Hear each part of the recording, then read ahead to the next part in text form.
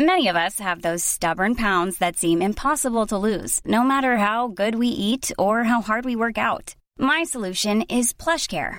PlushCare is a leading telehealth provider with doctors who are there for you day and night to partner with you in your weight loss journey. They can prescribe FDA-approved weight loss medications like Wegovy and Zepbound for those who qualify. Plus, they accept most insurance plans. To get started, visit plushcare.com/weightloss. That's plushcare.com/weightloss.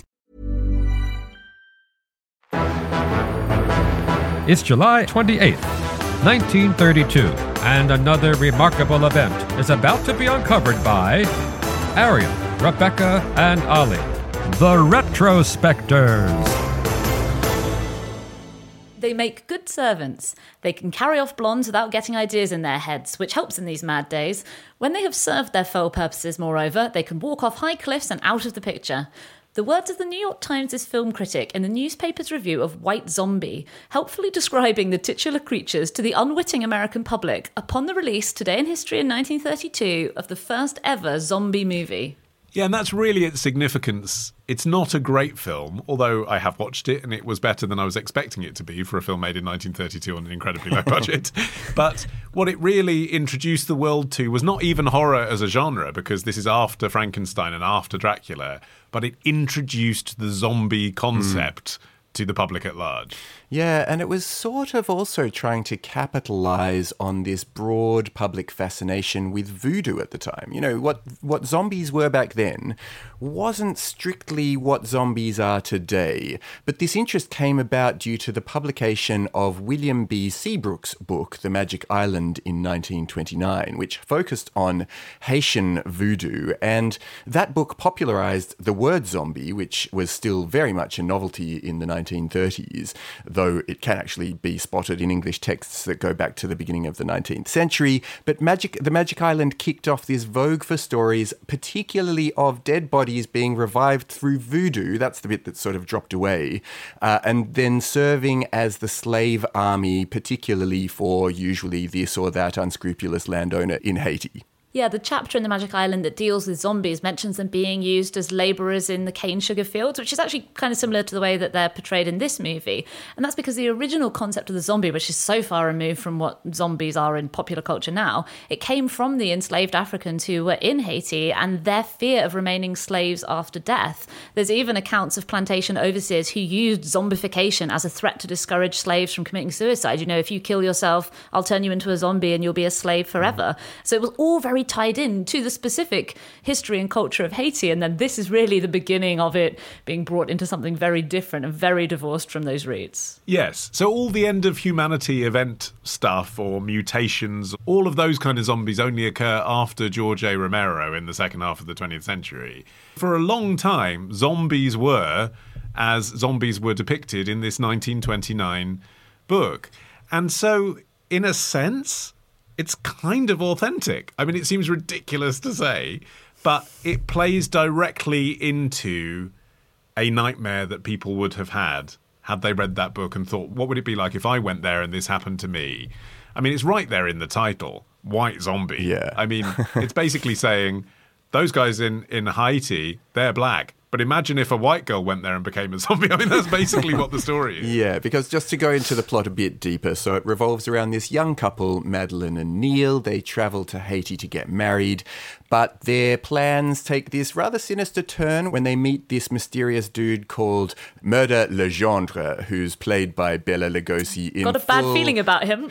Yeah, it's not subtle, this film. No, right. So Murder Legendre, who's played by Bela Lugosi, is this voodoo master who possesses the ability to control the minds of the living dead, and he turns lots of people into mindless zombies on behalf of some other sort of local wicked plantation owner who himself then falls in love with Madeline, and, you know, because he's not going to be able to seduce her, he calls on Legendre to come and step in and turn her into a zombie, and then you get the zombification of this white woman, hence White Zombie. Yes, Madge Bellamy playing Madeline never had a feature role again after this. It was not considered a hit. But I think she has a great Well, I was about to say she has a great silent movie style face, but that's kind of the problem, isn't it? Yeah. She's doing silent movie type acting, and so is Bela Lugosi, really, even though he made his name actually on stage playing Dracula. But there's a lot of gurning at the camera, and I suppose that just felt old-fashioned even in 1932. Yeah, I mean, the trajectory that the movie had was oddly similar to an indie movie today. And this was at a time when studios controlled absolutely everything. They had an iron grip on the output. But White Zombie was made independently by Victor and Edward Halperin. They were brothers. They shot it in 11 days, and mostly they used rented studio space at the Universal lot, and they used leftover props. Apparently, if you're big into horror films at the time, you can spot some of the props that they were using. They were filming at night when the Universal weren't using space anymore. I was looking at one of the scenes where Madeleine steps out onto the balcony, and I was like, that looks French. And then I was looking on Google and it's like, oh, they used the set from The Hunchback of Notre Dame. Yeah, they did a really good job at recycling it. Yeah, I mean, they made it on an ultra low budget of $50,000. And one of the ways that they had to cut costs was in the casting of the actors. You mentioned Madge Bellamy having a silent movie style quality. And a lot of the actors in the movie were silent movie stars who hadn't nailed the transition to talkies. And that was one of the things that was really, the reviews of the movie were not kind for the most part, even though it did make money, but that was mostly because it was made for so little money in the first place. It was the acting was very stilted, and it was very harking back to that old-fashioned silent screen style. And the participation of Bela Lugosi was really actually kind of odd. Couldn't quite get to the bottom of it. I think biographers have tried to understand how he ended up in this movie, because he was actually a pretty hot property at the time. The first horror star.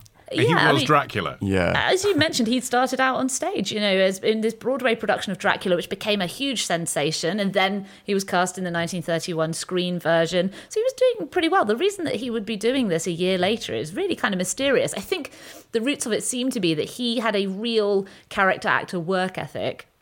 And so he accepted the offer to make this movie. And apparently he only made around $5,000 total from it, but he just liked to be working. Which is a tenth of the budget in total. It's not bad for a week's work either. Yeah, well, that's he the didn't thing. exactly have to push the envelope out from his characterization of Dracula, did he? Yeah, totally. I do think it must have been weird to be Bela Lugosi. He came from Hungary, and he was an esteemed stage actor. He'd won Shakespeare prizes. Imagine coming to the US and realizing that you have a spooky voice in this new country that you didn't have before. You're the Shakespearean stage star, and then they're like, great, you sound creepy. Yeah. And then you spend the whole rest of your life just doing that. And that kind of Hollywood racism was really jumping out at me watching this. This was made kind of in the gap between World War I and World War II. The Europeanness of a face, like Lugosi, I suppose Boris Karloff as well, after World War I was doing the same thing, wasn't it? Which is just like, Americans had just been fighting those guys and did find them sinister and weird. And so that's the baddies are either Eastern Europeans or black. Yeah, that image of white plantation owner with this army of unresisting brown-skinned workers performing menial agricultural tasks. You just couldn't get it off the ground now, and nor would you want to. It seems as repulsive as actually the film turned out to be popular back in the day, because it actually, even though it wasn't a hit on the scale of Dracula or Frankenstein, it easily made back the Halperins their $50,000 investment, and it was successful enough that it made way for a sequel, which they then found a way to economize on by recycling some of the footage that they had filmed the previous time. So, but, it also really set up this enormous entire genre and came to be regarded as a sort of prototype for lots of the horror movies that came afterwards. It zips along as well because it's only an hour long, which wasn't unusual for a feature-length film back then, but obviously feels short now. And yet within that, the scariness of the idea that someone can be brought back from the dead and then become a puppet of someone else for their own nefarious purposes is allowed to have room to breathe. I was watching it thinking this is a scary concept. And Madge Bellamy does look beautiful at the beginning, and then she does do kind of vacant really well. Like she's lost all of her character, and the man that's married her just so that he could have her because this is the only way he could obviously regrets what he's done. Like there's some emotional core to what's happening. It's not just completely ridiculous. You're watching it and you are thinking about the issues that have since become known as the things you think about when you watch zombie films. Yeah, I mean, it's very much, this guy has an army of mindless black slaves, and that's kind of bad, but this white girl might end up married to the wrong man, and that's really scary. But in terms of how the zombies in this movie changed the zombies we know now, it's really weird. Like, they really did a 180-degree turn. They went from slow-moving, mindless slaves who are being used as puppets to these ultra-fast, rampaging cannibal monsters that we see now that are, scaling over walls and popping up in random places to eat people's brains. But the transition was actually much slower than you might assume, definitely slower than I assumed. I knew that Night of the Living Dead, that was 1968. That's obviously seen as sort of the first modern zombie film. But the creatures are never described as zombies. And George A. Romero's script actually called them ghouls. He wasn't thinking about zombies at all. Yeah, I wonder if part of their adaptability is because they don't arrive with a backstory quite so clearly as do Dracula or Frankenstein. They are individuals, whereas zombies are kind of a race, a being, a thing, and they can be pressed into duty for all sorts of storytelling needs, whether it's, social satire or just gory action or plain old simple jump scares. You can use them for all of that. And they're quite sort of low budget, low risk monster as well, because just a bit of red food dye at the edge of the mouth can be enough. Rip their clothing up and you got a monster.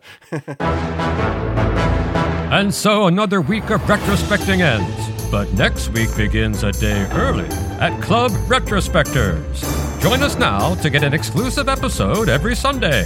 Patreon.com/retrospectors. Part of the Acast Creator Network.